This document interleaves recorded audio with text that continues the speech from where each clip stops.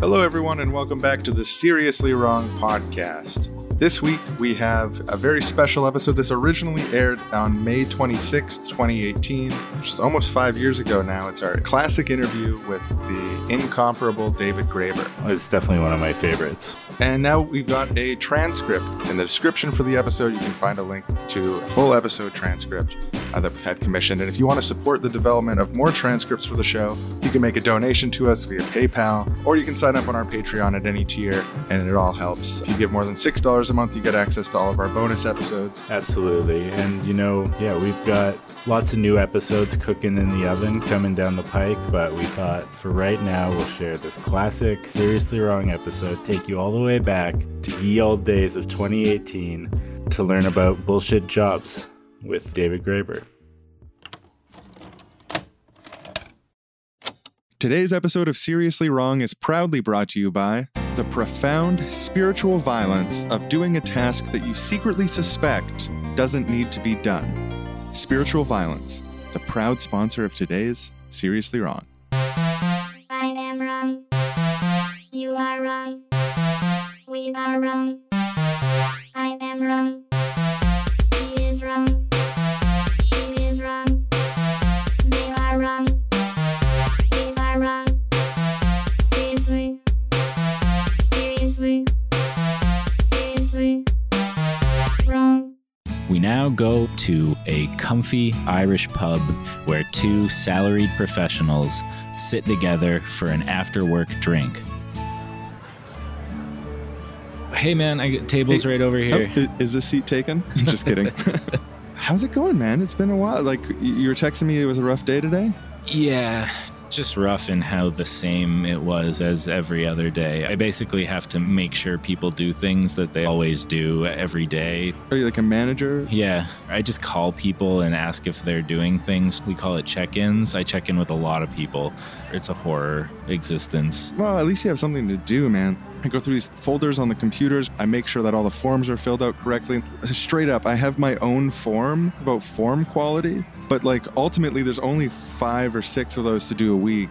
I'm on Facebook, I'm on Solitaire. And every time I've ever told the boss that I've got nothing to do, he either like looks at me like I'm crazy or he makes me do something really humiliating and banal like wipe tables or something. At least you can keep your brain to yourself. You can listen to music, listen to podcasts and stuff. I don't know. I'm jealous of your job, to be honest. Today I listened to this podcast. They did an interview with David Graeber. I don't know who that is. You haven't heard of him? Oh, it's pretty great. He's like an activist and a writer, and he just wrote this book called Bullshit Jobs, about the spiritual crisis of all these meaningless jobs that people have to work. So it's really up my alley. Actually, would you mind if I told you a little bit about my day in detail? Like, I'm just sort of need to get this off my chest. I'd love to hear about your day in detail. Okay, so like I get in at, I think it must be 5 after I'm supposed to be there, so like 9:35. And he comes out of his office and he's like, oh, do you... Anything to report? You got enough to do? You need anything? Busy. In one word, busy. It's nonstop. Great to forms and yeah, I've been working really hard. A lot of attention to detail. Phone calls coming in. Good. That's what I like to hear. Stuff getting done. Perfect. Yeah, like my job really needs to exist. And you're doing real work? Doing real work, yeah, nonstop. It's perfect. I'm just going to stop you there. I got a lot of real work I need to do, especially the next 50 minutes. So I'm going to head in my office. Sorry for wasting your time, Just if anyone comes, make them wait. If anyone calls, put them on hold. Just 50 minutes is all I'm asking. I got stuff to do, real work. Okay. Yeah, I'll be doing my real work out here as well. Sorry. What I mean to say is, yes, I'm your humble flunky. Your word is my command. Oh, Johnson, you're a nervous wreck. Always going to be a beta, but I love you. Yes, that's sir. why I keep you around. Yeah, beta, huh? The original scientist who described wolfpack behavior and invented the term. He never said it applied to humans, but he even later realized it only applies to wolves in captivity. So, like, shows what that fucking boss knows. I'll just unminimize this window. I wonder what boss would think about that. Slide just one earbud in. Anarchist podcast. And so I'll just press play on the podcast now. Seriously. Seriously. Wrong. Today on the show, we have David Graeber with us. David, you're an anthropologist, professor, activist, and author. And I noticed on your Twitter bio that you say, don't call me the anarchist anthropologist, because I think that anarchism is something you do and not an identity. So I was wondering, before we get started on your new book, what does it mean to you to do anarchism? Oh, well, it really comes from the idea of direct action. Anarchism and direct action have been very closely linked over time because, the core notion of anarchism is you take the idea that the ends do not justify the means to the point where the means have to embody the ends. You're supposed to act as close as possible to the way you would in a free society. And of course, you don't really know how people would act in a free society, but you try to approximate it. You try to make decisions in a way that wouldn't require coercive enforcement. You try to treat people as you would treat them in a society where you couldn't force people to do things they didn't want to do. But that's not what you do if you're operating within a university environment. I mean, you try to as much as you can, but you're not fooling yourself. That you're not in a prefigurative space here. Best you can do is ameliorate the situation. So it seems silly for me, who's like working in a capitalist system. I mean, sometimes I have been involved in such experiments, and then I'm being an anarchist. If you're occupying a square, if you're involved in a direct action, large or small. I actually have called direct action the defiant insistence on acting as if one is already free. You do that as much as you can in the relations with people that you love and trust, and you try to expand that circle of people that you love and trust as widely as possible. But under present situation, me doing what I do, it would be pretentious of me to say that my practice of anthropology is anarchist. It's not. In your new book, you make the case that about 40% of jobs, according to some public opinion polling in the UK, or potentially more, are what you call bullshit jobs. And these are jobs that don't need to exist, jobs that the workers themselves feel don't serve a useful purpose or don't contribute to making a better world. Can you give an example of a bullshit job and why you think it's important to call out this phenomenon at this time? Yeah, I should emphasize, as you pointed out, the key thing here is that the person doing the job thinks it's bullshit. This is very important because I don't want to be some guy going around saying, oh, you guys, you're just pointless and stupid. I mean, Douglas Adams has this famous scene where there's this planet that tries to get rid of all their useless people. And these, for him, include everyone from used car salesmen to hairdressers. So they say the planet's about to blow up and have 3 arcs, one for leadership types, one for workers, and one for useless people. And then they just send the useless ship into the sun. And it struck me that this is exactly what I don't want to be doing here. I want to destroy the jobs. I don't want to destroy the people. I want to liberate the people from these jobs. And my premise, though, is that most people in bullshit jobs know it. In fact, they know it better than anybody, and they don't like it very much. It's not that there are useless people in the world. Everybody wants to be useful, but we have a weird economy which is structured in such a way that huge proportions of the public are trapped in positions which they think, if that job were to disappear, or even if that entire industry were to disappear, it would just make no difference, or maybe the world would be a slightly better place. And I set up a Gmail account called Do I Have a BS Job or What at gmail.com. And I got hundreds of responses. So if you want to get a sense of what those were like, well, obviously telemarketers. I've never met a telemarketer who didn't think their job was bullshit. A lot of people are in middle management, a lot of people who are sort of in that sort of clerical, administrative, supervisory roles where you wonder if they actually do anything. Well, often they don't. And they're perfectly willing to tell you as long as you promise them anonymity.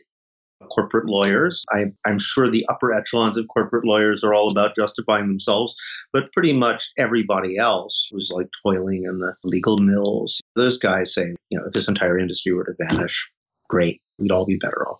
I thought, here's this amusing hypothesis I have, and I put it out in a little magazine. So I just went crazy, it went viral all over the world. It was translated, I think now it's up to 22 languages. I just heard it's been translated into Bangla and Persian. Apparently they have a bullshit job problem in Iran as well, in Bangladesh. But the scale of the thing was just way beyond anything I imagined. Eventually people did polls. Someone in the UK did a poll, and then there was another one in Holland. And they found that something between 37 and 40% of people said that their job makes no meaningful contribution to anything, and that if it didn't exist, it wouldn't matter. Which I thought was astounding, because even after the piece went viral, I was assuming 15 or 20%, but it was like almost 40. And those are the people who were sure that their jobs were bullshit. There were also those who thought it might be. And then you have to count the people who don't realize because they're doing real work in support of bullshit, right? Because imagine you have a big office building full of corporate lawyers who are working on a tax scam, right? Well, somebody's got to water the plants. Somebody's got to clean that place. Somebody's got to do security, receptions. Those guys are doing real jobs, but they don't know that the entire operation they're supporting is just completely unnecessary nonsense. So if you think about that, well, it's quite possible that half the work done in our society is completely unnecessary. If it were to vanish, there would be no ill effects, except a lot of people wouldn't get paid. But, if you could figure out a way to support people otherwise, the work itself is totally unnecessary. Well, this is really fascinating because, under the logic of capitalism, efficiency is such a primary concern. And I'm sure advocates of a market-based system would say, well, we'd never have bullshit jobs because we'd immediately notice that this is inefficient. How could this ever happen? That's the interesting question. This is the kind of thing you expect is going to be happening in the Soviet Union, and did, right? They had a full employment policy, and therefore they had to make up jobs. Hence the famous line, we pretend to work and they pretend to pay us. There are millions of people like in these idiotic jobs. Like if you want to buy something in a store in Russia, one person would select it, another person would give you a ticket, another person would take the ticket. So they made up all these incredibly inefficient systems so as to employ as many people as possible. So then the question becomes, why is it that this is happening in capitalism? And especially, why is it that the moment the alternative collapses, the moment all these socialist systems fall apart, instead of capitalism becoming even more like lean and mean and efficient, even though that was a rhetoric, right? Now we're going to have a really supercharged capitalism, globalization, fire the unnecessary people. There was a whole obsession with lean and mean corporations, and CEOs were celebrated for how many people they could fire. But all those guys who were fired, they were the actual productive blue-collar workers who did the stuff. So if you're UPS, the delivery guys, the drivers, the people who are actually doing the work, you downsize them and you speed them up and you tailorize them and you make their lives a living hell. But the guys in the sort of meaningless positions like, East Coast Vision coordinator, brand manager, that kind of stuff, those guys don't get fired. In fact, they seem to get more and more of them. And part of the reason for that is that in large corporations, if you're a manager, if you're an executive, your prestige, and sometimes even your salary, is actually directly related to how many people you have working under you. So just think about that for a moment. There's no incentive to fire people. There's one guy who was really telling, he worked for a bank and he was an efficiency security expert. And he said that in his estimation, about 80% of people work in banks could easily be either gotten rid of entirely or replaced with a shell script or some sort of relatively simple automation. So only about 20% of people work in a given large bank are actually necessary. But the really interesting thing he said is he realized he had a bullshit job because he was there to recommend ways they could be more efficient. And he would come up with plan after plan after plan. He said in 15 years, not a single one of his plans had ever been implemented. So he realized that he was, he was just there to let the bank say that it was doing something it wasn't doing, which is what I call box ticker. And why? Because every time he came up with a plan to make something more efficient, somebody would say, oh, wait a minute, that would mean 20% of my people would be fired. No, because he would take a hit in terms of his prestige. And now it's time for David Graeber's 5 types of bullshit jobs. Type number 1 is a flunky. The flunkies exist for the boss to feel superior to, and something that David Graeber called managerial feudalism of, the boss is the lord and he feels important and big by having as many serfs. So this can be stuff like door attendants, assistants, receptionists. Hey Sean, I was wondering, do you want to just do the old flunky sketch? Pull the old flunky sketch out of retirement? I love the way you think. Let's do it. I'll be Mr. Spensworth, you be Mr. Bysworth. All right, so I'll just pick up the phone and I'll dial Mr. Spensworth. Hello? Oh, Spensworth. Bysworth.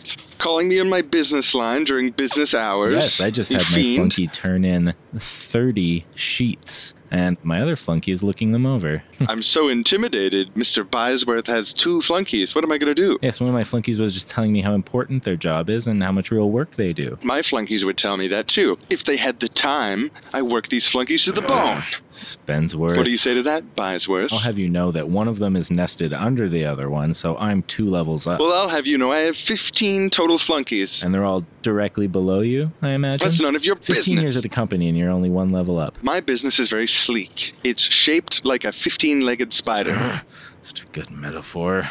Excuse me, I have a spider here on my desk. I'm just going to kill it. Bysworth, don't kill that spider just because it reminds you of my corporate structure. I have real work to do. Would you look at the time? It's been 50 minutes already. Don't you try to hang up on me. I was trying to hang up on you. Well, I'm hanging up on you, and you're I'm going to hang up first. pitiful amount of flunkies. Goodbye, hanging up. I'm going to hang up first. No, I'm gonna hang up. No, you don't hang up. I'm hanging up right now. It's first, a real... before you do. No, Yeah. I'll be hanging up first. Spensworth, I will be hanging Bysworth, up I'm going first. to hang up first. Today's episode of Seriously Wrong is proudly brought to you by Morgan Beatty's 12 Rules for Resentful Young Men. Now, David Graeber says that there needs to be less jobs. And now I have art on the walls of my house to remind me that the people who say don't create jobs have killed millions of people, and it comes from the same foundational ideas. And in Shrek 1, Shrek had a job to do. He had to save Fiona and stop Lord Farquaad and his dastardly plans. It's chaos. And at the beginning of the film, when All-Star plays, that represents the beginning of the cycle of renewal, of him learning to take care of himself, become a full man, a full human being. And at the end of the movie, when they have the Shrek in the Swamp karaoke dance party, that represents a return home. A full man. And individualism is our only way to be free from tyranny. Incredible. Morgan Beatty's 12 Rules for Resentful Young Men. Buy this book like the fate of Western civilization depends on it. The thing that really sticks out to me is just like how insulting that is to the individual to have to spend your entire day doing something that's useless because it's so important to people to feel useful, to feel esteemed. And then there's like this extra added insult on top of like having to pretend that what you're doing is useful to the other people in the company, to the corporation. So you exist in this state of unreality where you know you're doing something that's pointless, but you have to pretend that it's not pointless. And it's, I don't know, I just see it as so damaging to like your sense of self. Yeah, I think you're exactly right. And that's exactly what people report. One guy described it as a Kafkaesque nightmare. He said, all of us are sitting there knowing what we're doing is completely pointless, but we can't say it to each other. And we're all saying, he knows. Does he know? He must know. You know, that he had a job working for an insurance company where he said they had twice as many managers as employees. Everybody's managing each other. So they'd all be sitting there in a circle, like trying to build up each other. Oh, you know, you're so necessary to the team. Thank God we have you. You know. That's sort of like the emotional labor of like Walmart or customer service, where you're super friendly to all the customers no matter the mood you're in, except like within an internal culture where you're being super like, oh, you're so important. No, you're important. Like you've had such an important day. Yeah, exactly. But the problem is, at least if you're like an airline hostess or something like that, right? The classic emotional labor studies, you know exactly what's expected of. But these guys, you're never quite sure, right? Does my boss know I'm not actually doing anything? Because some of these people are like working 1 hour a day, 2 hours a week, you know. Otherwise, they just have to look busy. So then the question is like, you know, how convincing do I have to be? Is it okay that they see that I'm on Facebook all day or playing Minesweeper, or do I have to like do it up like I'm doing something really important? Do they know and just expect me to play along anyway? Do they not even know? Everybody's in this kind of limbo where they're just trying to figure out what you can say and what you can't. And it just endless paranoia and degradation involved in that. I mean, you could have a nice boss. There's a taboo about your boss actually just saying, look, we really just hired you to troubleshoot problems once or twice a week. Otherwise, just stay out of people's way, do whatever you like. We don't care. You know, they won't actually say that. I don't know why. I had a job once in graduate school where I was working for a guy. He was a professor of anthropology, and he was like a Marxist who studied workplace resistance, right? So I was like, okay, if there's anybody I can talk to really as a boss, this would be him. I was his research assistant. He was explaining to me how to do the timesheets. So I said, okay, how much can I lie? And he just looked at me like I was from outer space, you know? So I just quickly pretended I never said it and said, okay, even this guy you can't be straight with. It's clear there's something about the relation of a boss that you can't actually say what's really going on. One of the interesting things that you bring up in the book is that you say the bullshitization of the economy has only just begun. And so that refers not just to the bullshit jobs themselves, but bullshit creeping into other jobs. Yes. And I think that there's a relationship between those two things. I've observed this directly in an academic context. If you look at universities, and this seems to be true at pretty much everywhere, there's been a managerial takeover. So whereas 30, 40 years ago, if you said the university, people would assume you meant the faculty. Now, when you say the university, people assume you mean the administrators. And the administrators more and more see themselves as executives. So there's been an increase in the number of administrators, but there's been a veritable explosion of the number of administrative staff. Basically, there's these armies of minions these guys have. And it's part of the corporatization. And in fact, it's happened much more in private universities than in public ones, because the public ones are at least a little bit accountable for what they do with the money. Whereas private ones, they're only accountable to trustees. Trustees are familiar with the sort of standards of the corporate world. So for them, it's just totally normal that if you hire somebody to a major post, of course, you're going to give them 5 flunkies and only then figure out what those flunkies are going to do.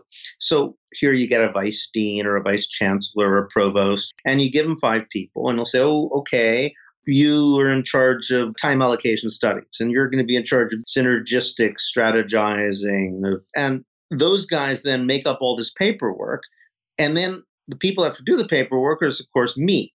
They'll try to suddenly have me break down what I'm doing all day. So instead of teaching, I have to sort of provide detailed accounts of my teaching. I have personal experience with the job I did for quite a few years, which was hotel maintenance. And you would think, okay, sure. Obviously hotels need maintenance people, but it's kind of like you were saying, it's the sort of thing where, you need to be there when something breaks. When nothing's broken, sometimes there's projects go around to every room and repaint the bathroom ceiling. But sometimes you don't need to paint every bathroom ceiling. So I ended up saying I was doing things that I wasn't actually doing because they didn't need to be done. But my bosses wanted to know that I was constantly doing things, even though there wasn't enough things to constantly be doing. And I had to write down everything that I did at the end of the day. So a lot of the days, my biggest task was making up stuff that I had done during the day so that there was something on these sheets that my bosses literally never read once, but they were there in the book. Yeah, there's a lot of stuff like that, like piling up documents, which almost certainly no one's ever going to read, but there's some possibility they might. So you got to make it at least, it's a little bit like those things that people are showing in the background in movies, where they have to actually do up the document in case some guy freezes the frame and looks at it to see what it really says. Yeah, so there's a huge industry of writing bullshit reports for these high-level meetings because executives like to be able to walk in with a sheaf of reports, and chances are they're never going to be used at all. But if something comes up, they can whip it out and say, actually, we have a report on that specific topic, and sort of throw it on the table. And it's just total bullshit. It doesn't really matter what you say in the report. I talked to one guy. He said he's doing medical research. Real medical research on tuberculosis diagnosis. He says it'll probably save lots of lives in the global south. He has a whole team of people. They've been working on it steadily. He says there's no money in it because it's useful, right? Useful stuff. If there's no obvious way to turn a profit off it, nobody's going to pay you. So what these guys do is for 4 days a week, they work on their real work, which no one will pay them for. And for 1 day a week, they write bullshit reports from pharmaceutical marketing meetings. And he says he can get 10,000 pounds. That would be what? About $14,000 for one 20-page report. Even if they're not used, the guys don't care. The props are important. It's part of their, sort of prestige and persona that they can just whip these things out. There's other guys whose entire job was making the cartoons or graphics for those reports. Today's episode of the Seriously Wrong podcast is brought to you by Universal Basic Income, because society is already paying people to do nothing. We might as well be honest about it. The second bullshit jobs taxonomy is the goon. Someone who does a job that the person who hires them wouldn't do themselves. And it's a job that doesn't contribute to society as a whole, but it does benefit their employer. And crucially, it's people who act deceptively and aggressively on behalf of the employer. Goon jobs are the types of jobs where an employer needs to hire them because other companies have them, like corporate lawyers, public relations, people who can collect donations on the street, interrupting you walking, and it's like a good cause and you feel guilty. That's this field. Goons. Yeah, I'll just put on my goon sketch hat. I'll put on my CEO hat and... You know, my meteoric rise to the CEO of this company would never have been possible without you. Well, You know, thank you, sir. Early on when we had that patent conflict, Yep. you went in there, you took care of it. I negotiated, sir. Then, when we had that class action lawsuit, you found the right lawyers, you put pressure on the right places. We showed them our point of view, and then we were able to come to a mutual agreement. I need you to go in there, and I need you to negotiate and get this contract signed. Fate of the company rests in your hands. I'll go to the negotiating chamber. I will get the results. Hi, you ready to redraw this contract in a new way? Because the way it is right now, not going to work for us. I've got my copy here. I think we should go with mine. Let me Mine's take a already look at signed. this. Yeah, please take a look. No. I'll just cross that out. I'm just going to take a look at yours. Oh, that won't do. Just cross that out. Do you think you're going to get that? That's Just cute. cross that out. This has got to go. Oh, that's not negotiable. Oh, that's not negotiable? That's non-negotiable. Then what are we doing in the negotiation room? Negotiating you to that position. Sorry, do you mind me asking how much they pay at that firm? Oh, sure, yeah. Sharing wages is a great way for everyone to stay informed. $200K. Just got a new 200K? raise. Yeah. And they put you in charge of negotiations. Yeah. Why, how much are you making? I'm embarrassed to say now that you said yours. Come on. 250K. Oh, jeez, what the fuck? Yeah. Well, you, at least, like, you're probably feeling really fulfilled at that pay level. I imagine I'll feel fulfilled once I get there. The emptiness grows deeper every day. But anyways, this has got to go. I'm going to rip this page out. Well, it's very theatrical of you, but I do happen to have another copy right here. This is the one we're signing today. That's funny. That's funny. Well, you're funny. Oh, you think so? Yeah, Really? I mean, well, I'm almost cracking up. Do you want to go with me to a concert this weekend? 14 months later.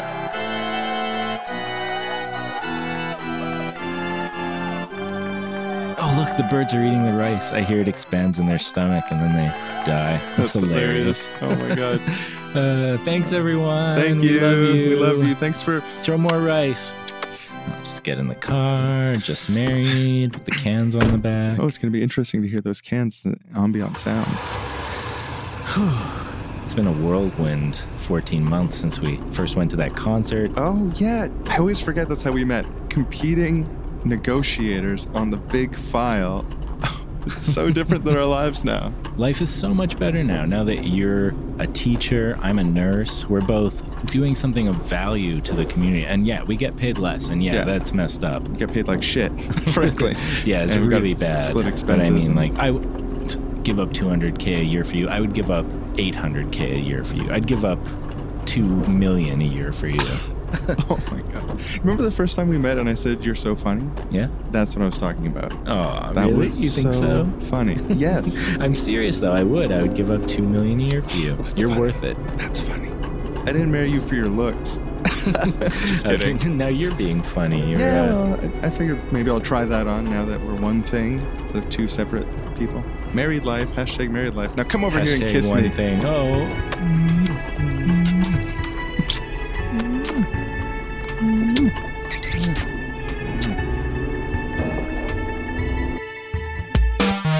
wrong, How much of all this do you think comes from just like a sort of cultural belief that work is good in and of itself, regardless of whether it accomplishes anything or not? It's work ennobles the soul. Yes. If you're not Very, working, then you're bad. You're useless. Exactly. There is an idea that everybody should be working harder than they want to work, preferably for someone they don't like very much. It's something they don't really enjoy. And if you don't do that, you're a bad person. But most people don't think it necessarily applies to themselves. Some do. But everybody feels that somebody who doesn't do that and wants public relief as a scrounger, as a crook, they've really conditioned us to be suspicious of each other and to say, people are basically lazy. Of course, the irony is, Anybody who's ever done research on what people actually do knows that if you deny people the ability to just work at all or do anything, they tend to go crazy, get very upset, and get really depressed. And even in prison, they still take away people's work privileges as a way of punishing them, because they'd rather be like pressing shorts in the prison laundry or cleaning the latrine than just sitting in their room playing cards or watching TV all day. And the fact that people are so depressed in these jobs just shows that the desire to contribute something to the world is very fundamental to what human beings are, the basic nature of humanity. On the other hand, it's also true that we have this very weird idea that work ennobles us. And I try to trace this backwards. And a lot of the book is about trying to figure out these very often theological strands that kind of come together in our conception of work. I always go back to the Bible and Hesiod. If you read the story of Prometheus, originally it's much like the Garden of Eden. So sit at the table of the gods and eat nectar and ambrosia. But then we rebelled. Either we stole fire or we ate of the tree of knowledge, or basically we got too big for our britches and tried to prod into God's business, sought knowledge inappropriately. So we're punished. And how are we punished? We're punished by having to work. But that work is also an imitation of God. So the idea is you want to be like God, you want to create things, because that's what gods do. They create things. Fine, go and create things. You're not going to like it very much. I'm going to make that process of creation as miserable as possible. And in the Garden of Eden, God curses Adam to have to produce food with the sweat of his brow, as we all know. But at the same time, he also curses Eve. He says, from now on, when you give birth, it'll be painful. And that painful process is called labor. So it's like work. And this is very interesting and revealing, I think, because the notion of what work is an imitation of divine creation. So it's production. And the word produce, the Latin word producere, it actually means to shove out, sort of like giving birth. You could still say, he produced something from his wallet, right? It is to pull it out or take it out. So, you have this image of these factories that are kind of shoving stuff out like little babies. Production, creation is our idea of work. But if you think about it, that's a weird idea of what work is, right? Because that's not actually what most work consists of. Most work consists not of making stuff, but of maintaining it. You might make a cup once, but you wash it 1,000 times and you stack it 1,000 times. So that's what work actually mainly consists of. So it's like this very male-centric patriarchal notion of what work is. Guys imitate what women do naturally. They just kind of shove out these babies. Well, we shove out the stuff. We produce things. So you got this notion of production, but it's supposed to be painful and miserable. And then on top of that, you have this idea which comes from Northern Europe, but isn't even a theological idea. It's kind of a weird moral conception that you need to work when you're a kid, between roughly the ages of 15 and 30, adolescence is when you're working. And you need to work under somebody else's direction, probably shouldn't be that pleasant, in order to become an adult. And the weird thing about medieval society in Northern Europe, in England and Germany, much of France, was that everybody had to be a wage laborer. It's not like wage labor didn't exist, but they had to be a wage laborer between the ages of 15 and 30. Craftspeople are the famous example of that. You're an apprentice and you're a journeyman, and then finally you make your masterpiece. You become a master craftsman when you're roughly 32 or so, and then you can get married. And you could start your own shop and eventually get your own flunkies and apprentices. But everybody did that. Peasants did it. That's what servants and husbandry. Lords did it. That's what pages were. Knights had pages. They were eventually going to be knights. They were ladies in waiting. They were like apprentice noblewomen. That's where the word waiter comes from, too. They were basically junior nobles who hung around the king and waited on him. And they were also waiting for their inheritance, so they didn't have to do that anymore. Become nobles in their own right, get their own servants who are like other junior nobles and so forth. Now, suddenly, around 1600s, you get capitalism emerging, wage labor, it becomes a permanent thing. So that means suddenly everybody's a teenager forever, or like a lot of the population are just stuck in permanent adolescence. So instead of this idea that you're a kid, you do wage labor, you're under somebody else's discipline, work makes you mature, makes you learn how to become self-contained and a real adult. And then once you are an adult, you don't have to do it anymore. Instead of that, you get this division between the home and the workplace, which used to be the same. But now you go to work for 5 days a week, 9 to 5 or whatever, and you only get to be an adult when you go home. At home, when you're consuming stuff, then you're grown up. Oh, yeah. So it's like a 9 to 5 adolescence to prove that you're worthy of your 5 to 11 television, Netflix. Yes, exactly. And therefore, work is supposed to be unpleasant. It's supposed to be unfulfilling in a certain way, but it's okay. It's this thing that allows you to grow up and become a real person during the rest of the week. So this is actually really telling, because what happens, and I did some research on this, is basically the guys who are the sort of industrialists, the emerging middle classes, bourgeoisie, if you want to use the Marxist terms, sort of say, well, value comes from work. Everything we see around us is produced by our work. And they use that sort of labor theory of value, as it was called, as a way of saying aristocrats are a bunch of idle parasites. But they get hoisted on their own petard, kind of backfires on them, because then the workers start saying, wait a minute, maybe you're the idle parasites. Maybe we're the guys producing the value. And all during the 19th century, the idea that all value comes from labor, that we create the world, and that working people are the real creators of everything we see around us and ultimately deserve credit for it. Everybody's saying that. I mean, if you read Abraham Lincoln, he sounds like a Marxist. All those guys sound like Marxists when you read them today. And then in the 20th century, there's a backlash. Basically, guys like Andrew Carnegie say, well, we can't have this. They called it the gospel of work. Americans define themselves through their jobs, through what they do. We need to change this. And there was a concerted effort to create what he called the gospel of wealth, that basically value doesn't come from work. It comes from people like me. It comes from entrepreneurs. We have the visions. And the fact that work was seen as creating stuff rather than maintaining, taking care of things is what made it possible for people like Carnegie to say, oh, look at factory workers. If that's your paradigm for real work, factory workers might as well be machines themselves. In fact, I hope to replace them with machines. You're not actually creating value. I'm creating the value here. And that's what people now think. It really worked. In the 19th century, you said wealth creator, people would assume you meant workers. Now, if you say wealth creator, people assume you mean capitalists, rich people. And as a result, okay, your work is not the meaning of your life. It's not what you contribute to society. It's not how you produce value. Then why do it? How do you tell people work is good? Well, you got to fall back on Puritanism. You got to fall back on this theological stuff.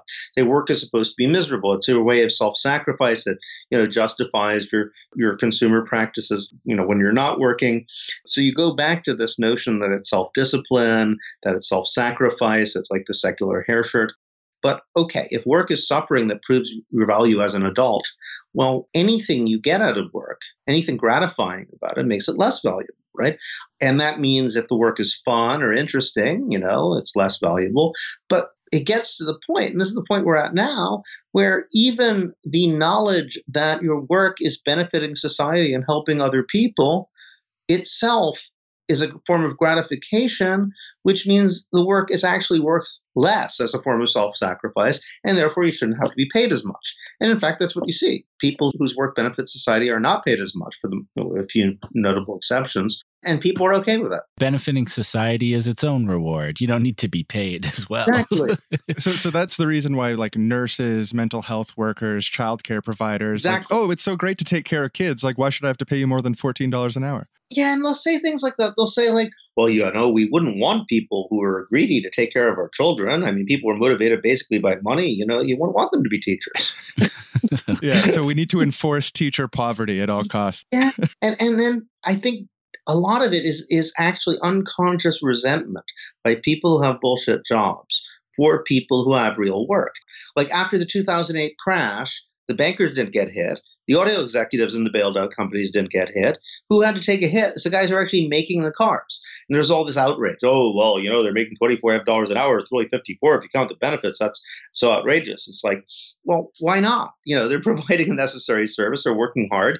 Why should they be able to take their kids on vacation? Why shouldn't they have a nice house in the suburbs? And the notion seemed to be, but you guys get to make cars. That's like a real thing that people want. The third type of bullshit job is the box ticker. Just a position that exists so that a company can check off a box and say that they are doing something. Can be things like performance managers. So an example that Graeber gives from governments, a fact-finding commission into some sort of controversy that's set up to fail. It only exists So the government is able to say, like, oh, look, we did a fact-finding commission. We did an investigation on this issue. Like, aren't we good? Aren't we noble? They exist to say, like, oh, now we have a director of increasing diversity. What's crucial about sort of like the box ticker is that the director of diversity doesn't actually have the power to increase diversity. They just have the power for the company to say they have a director of diversity. Oh, hey, do you want to whip out the old box ticker sketch? Our grandparents used to do that sketch together. Of course, I'd be happy to do it. Okay, so you're the boss and I'm the box ticker. Oh, I'm so excited. My first week on the job, and I just completed my first report on how to improve the environmental impact of the organization. I put so much work into this. I interviewed every employee. I have prepared a comprehensive list of suggestions. My boss is going to be so impressed. Do you mind if I come in? How's it going? Oh, hey, yeah, I was just thinking about how stoked I am to present to you my report. It's going great. I put so much work into it. And it's all done? It's all done, yeah. Cool. Can I take a look at it? Definitely, please do. If you need me to explain any parts of it to you, I am here. Sure. Can you pass me that pair of scissors on your desk? Sure, yeah, definitely.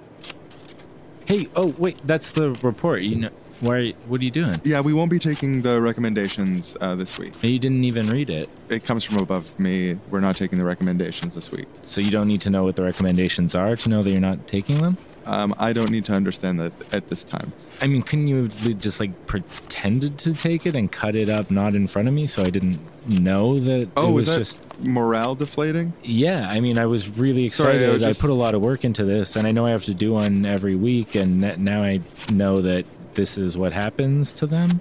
Yeah, well, not, yeah. Anyway, so I'll leave you to next week's report, and keep up the great work.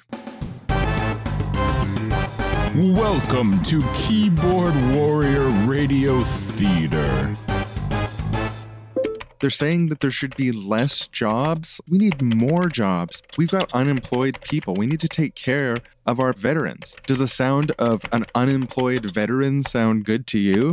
I don't think so. You need to create stable, good-paying jobs through massive energy projects, resource extraction. We need jobs. Jobs, jobs, jobs. You want to force disabled veterans to go to work? That's a humiliating ritual. Make them show their worth before you let them eat. It's disgusting. Abolish work today. Abolish all jobs. Oh, nephew, I forgot that I had you on my Facebook. I know you're just a young lad, but as you get older, you start to realize nothing gets done without jobs. If there was no jobs, who would pick up the garbage? Who would bring the food to your table? Who would drive taxi cabs?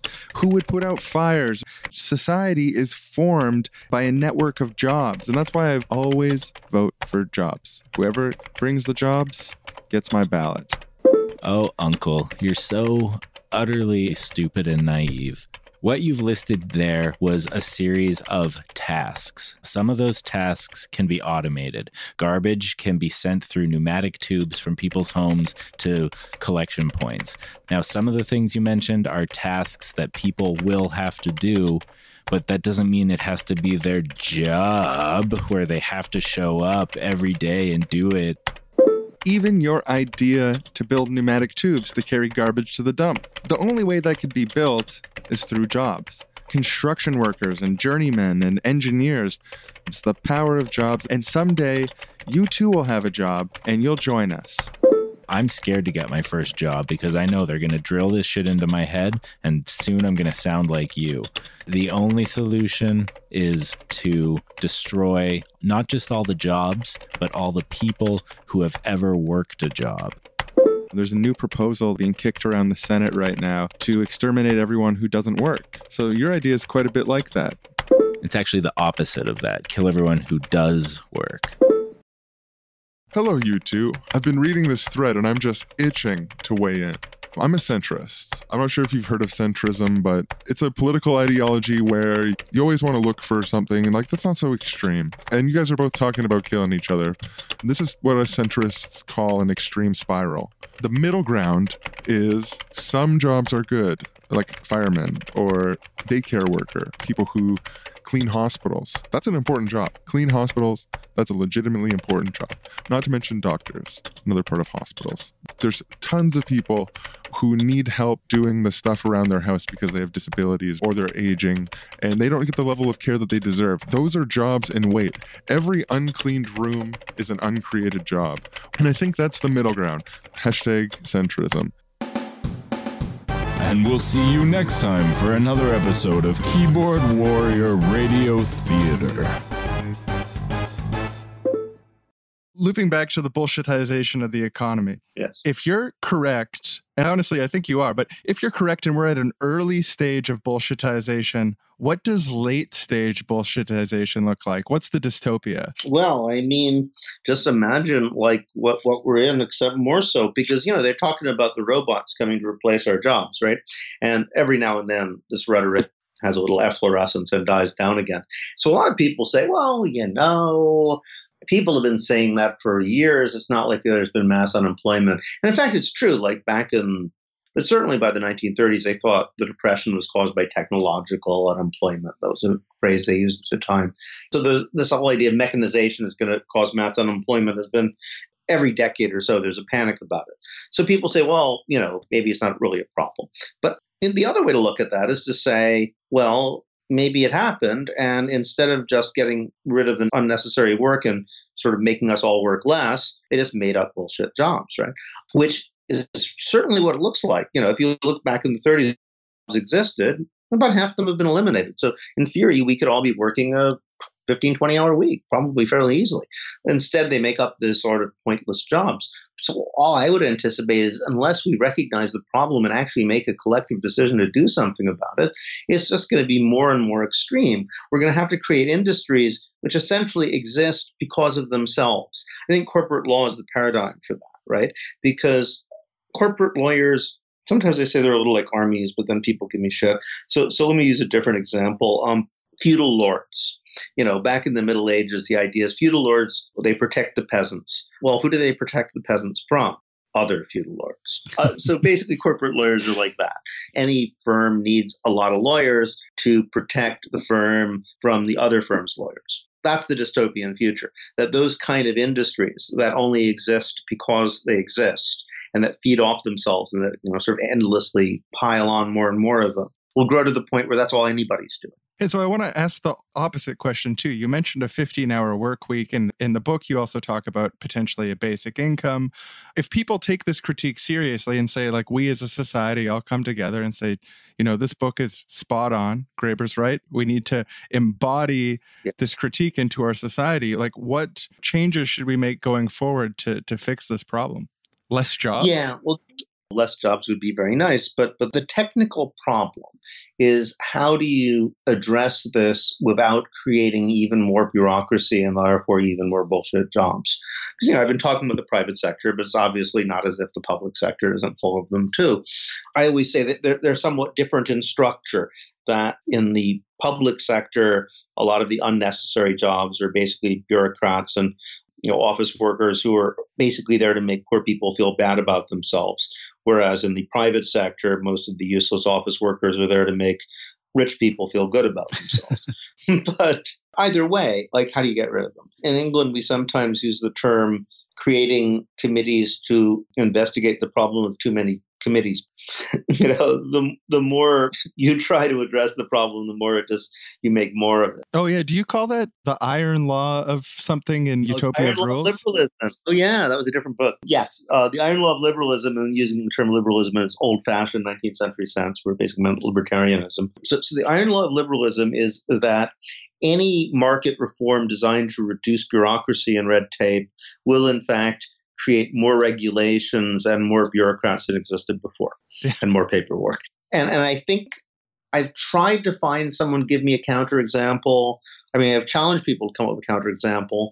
I haven't found one. No one's been able to produce one. My favorite statistic that I always trundle out is Russia, after the collapse of the Soviet Union, between 1992 and 2001 or 2002.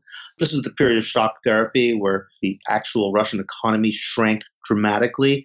During that period, the total number of civil servants, I mean, not even private bureaucrats, public bureaucrats, went from 1 million to 1.25 million. So there was a 25% increase in the number of bureaucrats after the Soviet Union collapsed. Wow. Yeah. So how do you avoid that? And that's why I ended up embracing basic income. I mean, you can say, well, reduce work hours, and that's the obvious thing to do. And I'm for that, right? But it seems to me that I can't see how you would reduce work hours in the current system that we got now anyway, in a way that wouldn't require a lot of bureaucracy, a lot of legislation interfering in every aspect of our lives. Just think about it. Our work has invaded our lives. How would you reduce it? If we were all going to 9-to-5 jobs, you could say, okay, from now on, there are 10 to 3 jobs. You could demand everybody gets 3 months vacation. You could do a lot of things. But the problem is there's a lot of casualized labor. There's a lot of contract labor. There's a lot of things which are like technically monthly salaries, so they can make you work all the time, like the kind of job I have. They pay me once a month, but nobody really knows how many hours they work. They make me do these bullshit time allocation studies, but then they ignore them. In fact, if I were doing everything they wanted, I would be working probably 80 hours a week. No human being can do that. So I slack off on some of those responsibilities. But, I don't want the government monitoring that stuff. So it's hard to see how you would directly address it in the current environment. So basic income, on the other hand, universal basic income, and the universal part is very important here. Not only would it be a leftist anti-bureaucratic position, but it would target the bureaucrats who are really annoying. Some bureaucrats are doing useful stuff, but some bureaucrats are there to make it harder for you to get benefits. Some bureaucrats are there to see if you're really looking for a job, or whether you're really married to that person, or whether you're really using that room or have to be taxed for it, or all of those guys, the really irritating bureaucrats. Those guys would all go. We wouldn't need them anymore. They would all get basic income too, right? So they could go off and form a jug band, or go spelunking, or decide to restore antique furniture, or whatever makes them happy. I don't care. And the world would be a better place. Anyway, they'd be a lot happier than doing what they do, because one thing that became very clear from my research in the book is that bureaucrats whose job is to make you miserable are often very miserable themselves. They don't actually enjoy it. I mean, there's a few sadists, right? Yeah, there's not many jug band members that just really wish they could deny someone benefits instead. Exactly. But the other way around, probably, yeah. The fourth type of bullshit job is the duct taper.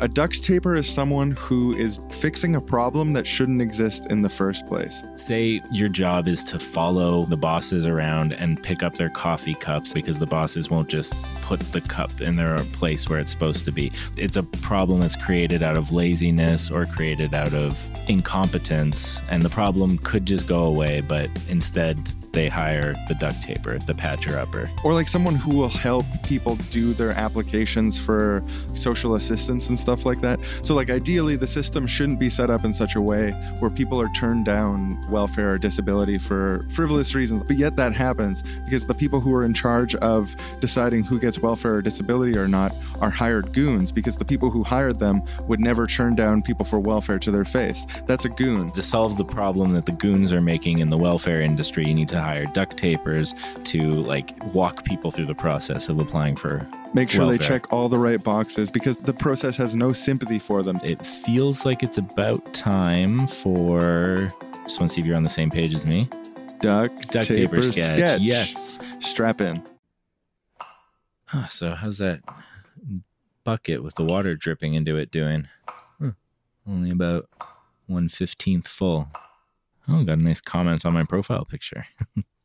Randall, what are you doing? Oh, I was just You're on your phone on company time? Checking my phone. The bucket's doing fine. You can see there's barely any water in it. What are you talking about? Look, you got 2 buckets for a reason, and it's because the process is this. I know what the process is. You put the bucket down underneath the water. The water will drip. There's a leak in the pipe. You carry the other bucket, which has water in it, across the other side of the facility, dump it down the dumping drain, and then walk back, put the empty bucket underneath the drip, take the now full bucket, and parade it back to the other side of the facility yet again to dump it in the dumping drain. See, but the and thing you is, continue this process. If I keep moving like that constantly, there's no water in the bucket. There's no point. But you're stealing from us. just sitting there. I'm not Looking at stealing your from phone, you. you're You're paying stealing. me for an outcome, and I'm providing you that outcome. We're not paying you for an outcome. We're paying you for a process. We're paying you for an action, a series of actions for a set period of time. The process shouldn't exist. Can I offer you some opinions on an update to the process? Absolutely not. Now pick up this bucket and parade your little self to the other side to dump it down the dumping hole. And I want that to continue for your entire shift as is in your contract agreement. Why don't you just fix the pipe? Oh, we're going to. We'll have a guy in sometime. This problem doesn't need to exist. Well, it's not a problem. You're here. You empty the bucket. Never mind. I'm going to parade. I need the job, so I'm going to start parading. And I'm sorry for arguing. Thank you. I'll just do the cycle. Walk in a circle all day. That's the applause you get for doing your job. Well, thank you for the positive encouragement. You're a great manager. Thank you. I'm going to go to my office now. I've really encouraged that guy. That's why they pay me the big bucks. Now I'll just get on my phone. Oh, someone commented on my profile picture. You too, Jessica. Hey, man, do you mind if I take a look at that book you're holding? Oh, sure. Morgan Beatty was explaining how Shrek 2 is feminist propaganda. It's meant to emasculate fans of the original. It's really great, incisive stuff. Do you mind if I just drop it here in the garbage where it belongs? It's a bit creepy that you just threw my book out. How do you feel about me handing you a second book now? A different book? Well, at least it is a book. It makes up for it. One book for one book. David Graeber's Bullshit Job. Just I came out. haven't read this one. Nice. Yeah. Oh, it just came out. That makes sense. Yeah, it's really good. It's a lot better than... Oh, did you read that one that's in the trash? Oh, no. But I've read dozens of think pieces about it. Yeah, I'm sick of talking about it. No, but I mean, I'm not sure if I actually agree with people cleaning their own rooms. Okay. I don't know. My dad always told me when I was growing up, every uncleaned room is an uncreated job. We Yeah. should pay people to clean each other's rooms. Because if you're just cleaning your own room, that's not economic activity. That's just something you're doing by yourself. But if you want to grow the economy and make the economy expand, one of the ways to do that would be to pay everyone to clean each other's rooms. I think the government should pay someone to clean my room. Holy cow. I never thought that somebody would debunk that you should clean your room. That's so great. It's so great. The fifth and final type of bullshit job is the taskmaster. People whose entire job consists of assigning work to others. The people underneath them would be fine continuing to do those tasks even if they disappeared, if they evaporated. Type 2 taskmaster is even worse, has like a negative impact, assigning bullshit tasks to other people. They aren't just bullshit themselves, they create more bullshit, forcing other useful workers like teachers to spend more of their time assessing and justifying what they're doing and less time actually doing it. And I think the best way for us to demonstrate for you what a taskmaster is like is with the taskmaster bit. Oh, yeah. Can I do my working class Joe voice? I wouldn't have it any other way. Hey, I'm a working class Joe doing my machinery over here. Joe, I know you're busy fixing cars, but you didn't fill out your forms this week. Oh my God, I've been doing car stuff. I'm hired for cars. I don't want to be filling out your stupid forms. They don't make any sense. Like, But I how gotta do we check, know- oh yes, the wheel. I did the wheel. How do we know that you're doing everything properly unless there's the forms? Check the car. I'm up to my elbows in car right now. Look, if I knew about cars well enough to check them, I wouldn't be the one. How often do you have to chase people down like this when they're doing the car stuff? Oh, How frequently does that happen? People forget to fill out the forms quite a bit. I guess that's why they need me. I'm going to tell you what my day's like. 8 a.m. Cars. Lunch at noon for 1 hour, unpaid. 1 p.m. Cars. 5. I'm out of here. Okay? 100% cars. Forgot Now, one thing. Cars, forms. Look- Cars, forms. Look, smart guy, what do you do when you're not chasing us down like this? You're reviewing the forms in your office all day. Read the whole time. Well, no, I do lots of things. I design new forms. I go to seminars about how to create new forms. I go to seminars about how to motivate people to fill out forms. I'm so passionate about forms. They're really the glue that holds society together. Well, look, we all get paid. Your salary comes from the fixed cars. My salary comes from the fixed cars. The freaking boss's salary comes from the fixed cars. Not a single salary, not a single dime comes from forms. Well, They're I a wouldn't suck. say that's true. They're a suck. Not like fixing cars. Fixing cars is good for everyone, really contributes. Forms have a part to play in everything. That's my motto. The part is sucking. The part is lubrication. I'd like to see you fix a friggin' car. I'd like to see you design your own form. Go to hell, you piece of shit animal. All right, so I'll just get those forms by the end of the day. Like hell you will, you piece of shit. Hey now, don't make me go to HR. All right, well, check later for the forms, I guess. Thanks a million. Toodles. Fuck, guy. Another one of your earlier books that I wanted to just reference one part of because I loved it so much, gave me something to think about for days. In Fragments of an Anarchist Anthropology, you give a 3-point plan for ending global poverty. Oh, yeah. It's bold, utopian. It's exactly the stuff I love. And you acknowledge in the book, this is really complicated to put into practice. But the 3 ideas in it are an amnesty on international debt, canceling all technology, patents, and intellectual property older than a year, and allowing for free movement for travel and residents around the world, basically open borders. So I wanted to ask, why would this end global poverty? Well, I think just the third one would, I mean, let's just look at that.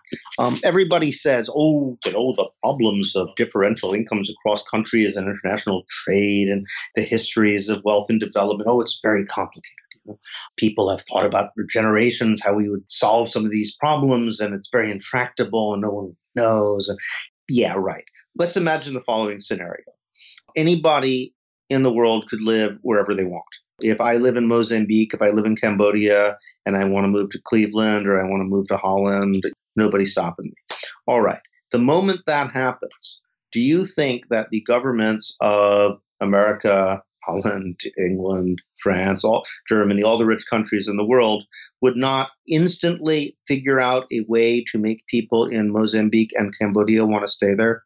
They would figure out a way to make, people in Mozambique and Cambodia probably mostly would want to stay there if they could, right? Some people are adventurous and always will be and want to see the world. That's not a problem. But, the overwhelming majority, they probably want to stay there. They speak the language, they like the music, they like the food. Okay, so there's an incentive to want to stay in your own country.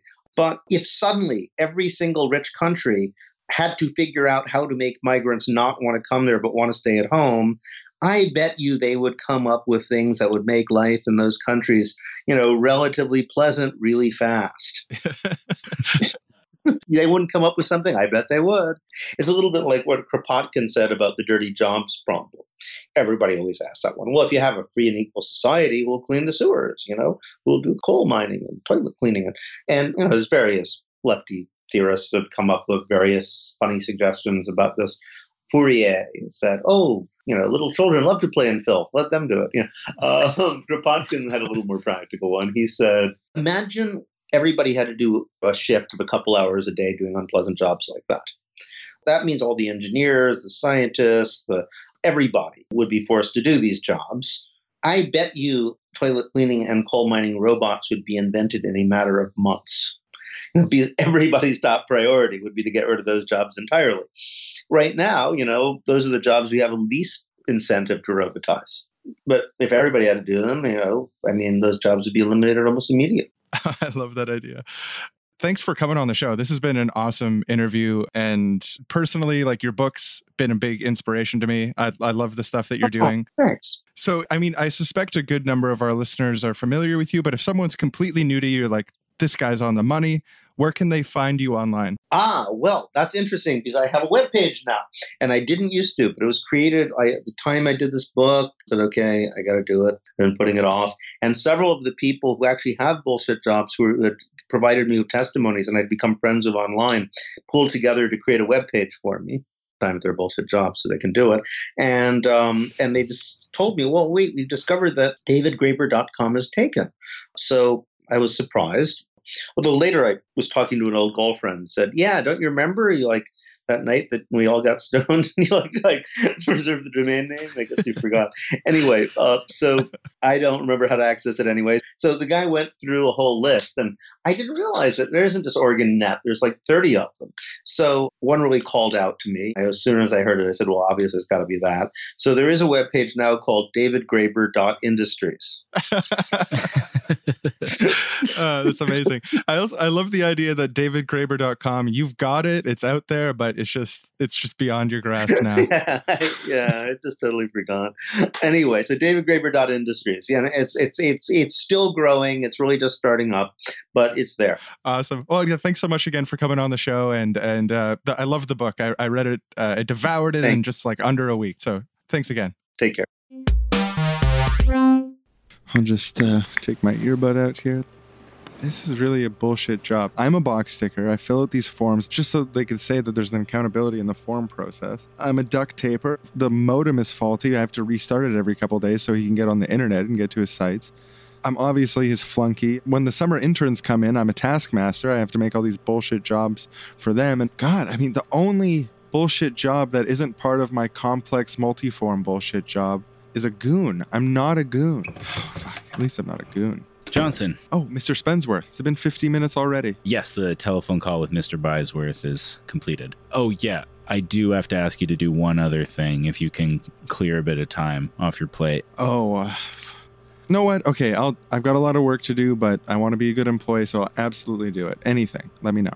So, down at the lower levels of the company, we got those guys who like crawl under cars, get all dirty like animals, and I'm not exactly sure what they do. Yes, yeah, that's what they call them, auto mechanics. Yeah.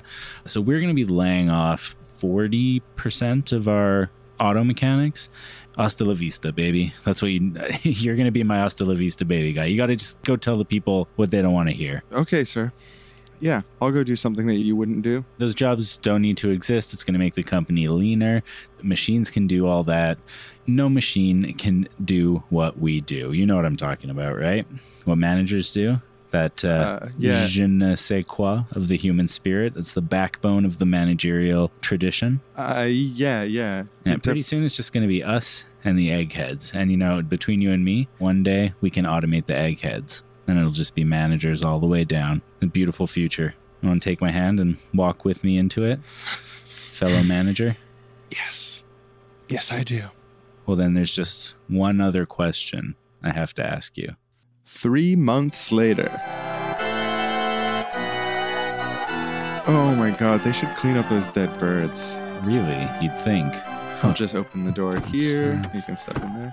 Can't wait to hear those cans rattling as the car drives away. Just married right across the back. That's us. Just married. I can't believe it.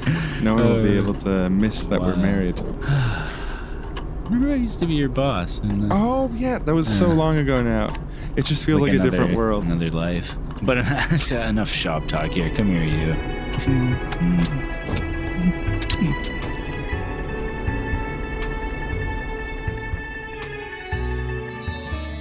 Thank you so much for telling me about your day. This David Graeber guy sounds great. I really want to go out and buy that book. You said it's out now? Yeah, the book just came out. It's called Bullshit Jobs. And actually, one of the hosts was saying on the show, it was his top book of 2018 so far. Wow. Yeah, I mean, he went on to say that he's only read one book so far in 2018 that came out in 2018, but he also said that little bit of honesty shouldn't devalue the endorsement. Oh, sounds like a forthright and trustworthy endorsement. Oh, hey, Bucket Dumper. Over here. Bucket Dumper, we're over here. Hey, guys. You still parading around in circles with your bucket? Yes. He was just telling me about Bullshit Jobs. Sounds like you're a duct taper. Having not read the book yet, I don't understand what you're saying at all, but that's one of the reasons I'm going to check it out. Is there a drink special? Oh, I'll cover you. Order whatever you want. $6 for a drink. Throw $6 to you for a drink. Start donating $6 a month to the Seriously Wrong podcast. That's how you get access to the whole archive of all their old episodes, bonus episodes, secret Facebook group. Well, and you can support independent content. That's a bargain.